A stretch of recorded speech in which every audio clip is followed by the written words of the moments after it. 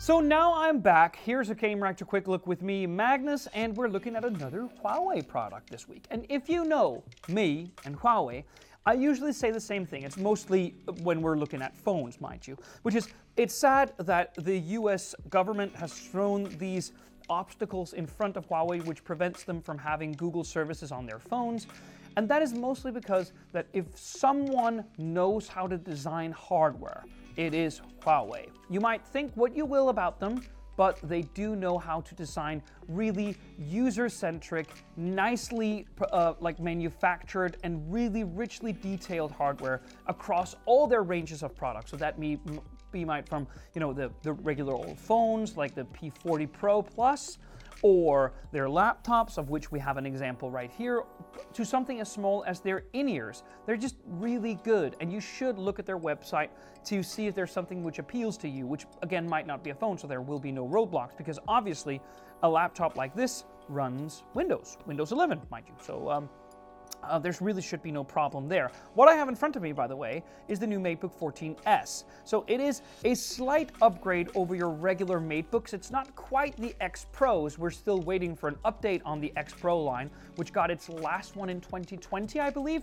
But they have been supplementing the regular MateBook line. They have the MateBook 13, then the MateBook 14, and the MateBook 14S is sort of an in-betweener, where there is a slight upgrade in various aspects of the user experience. So we'll go over through that. But before we start, can we just again acknowledge just how nice these laptops actually feel? Because it's an aluminum unibody milled from one piece, and it's just absolutely gorgeous. I mean, just the nail heads, the rubber standoffs at the bottom, this grill here where you can see the fan inside, to just the more downplayed logo at the front. It just looks absolutely gorgeous. And there is more good news, because here on the side, this is a really small form factor light Ultrabook, but you do get full-size HDMI, 2 USB Type-C ports, which are Thunderbolt 4, by the way, and 1 USB Type-A port. So you're basically covered with almost everything that you do. And let's just keep on with the good news, shall we? This keyboard is still one of the best ones on the market. It's tactile, it's clicky, but it's in a really short throw chassis, so it basically combines the best of both worlds, and it just feels great to type on. The trackpad is big and roomy enough. It could be bigger, but it is absolutely in a way that where it's just comfortable. There's enough space for my wrists. There is enough space on the roomy trackpad for it to feel responsive and expansive, and the keyboard is great. There's even a fingerprint reader in the on-off button. It's just awesome, I have to say. But there is more good news, because basically, as you can probably tell, this is just a home run through and through. So we have Windows Hello here up in the webcam, which is here, not down in one of the keys, mind you, where it used to be. It's up here now, which means that the bezel is a bit thicker, but honestly, it's so easy to forgive, because this screen is fantastic.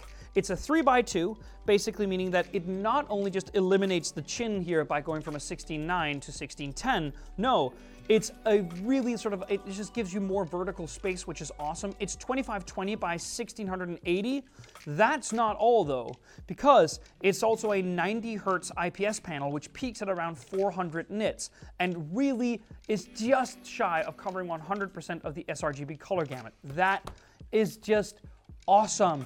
90 Hertz, great in a non-gaming related laptop at all, which just means that it's more responsive, particularly when you're peeking around menus and that kind of stuff. Really cool. 3x2 gives you more vertical space to work. Great, and also for media consumption, it can really be recommended. But that's not all, because the thing is, this actually has quite nice internal components as well.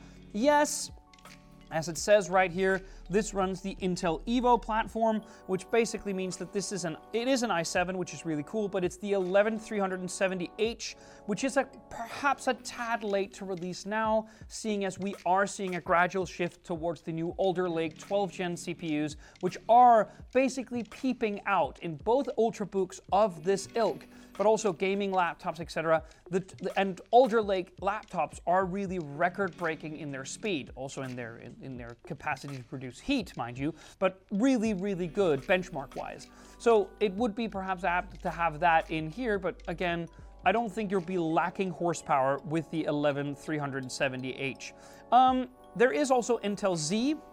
It's an Intel Z-based graphics processor inside the SoC, which has proven to do really well in like really limited games testing and benchmark testing before. It also, but you know, if we have to go back for it, it's 11th gen, not 12th gen. It's Intel C, not Intel Arc, and it's 16 gigs of LPDDR4X RAM, not LPDDR5 RAM. So again, if that is something that you're wary of at sort of the verge of a new generation for small form factor laptops like this, well, then you know.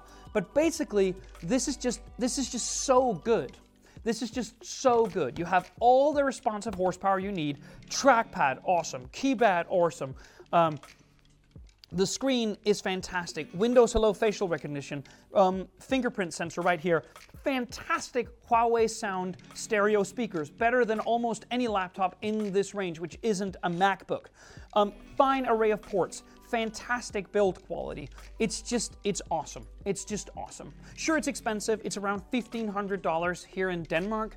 But, I mean, next to something like a Microsoft Surface, I would get this every day of the week. And the Microsoft Surface products are near and dear to my heart. Just mind you that. Thank you so much for watching. See you on the next one.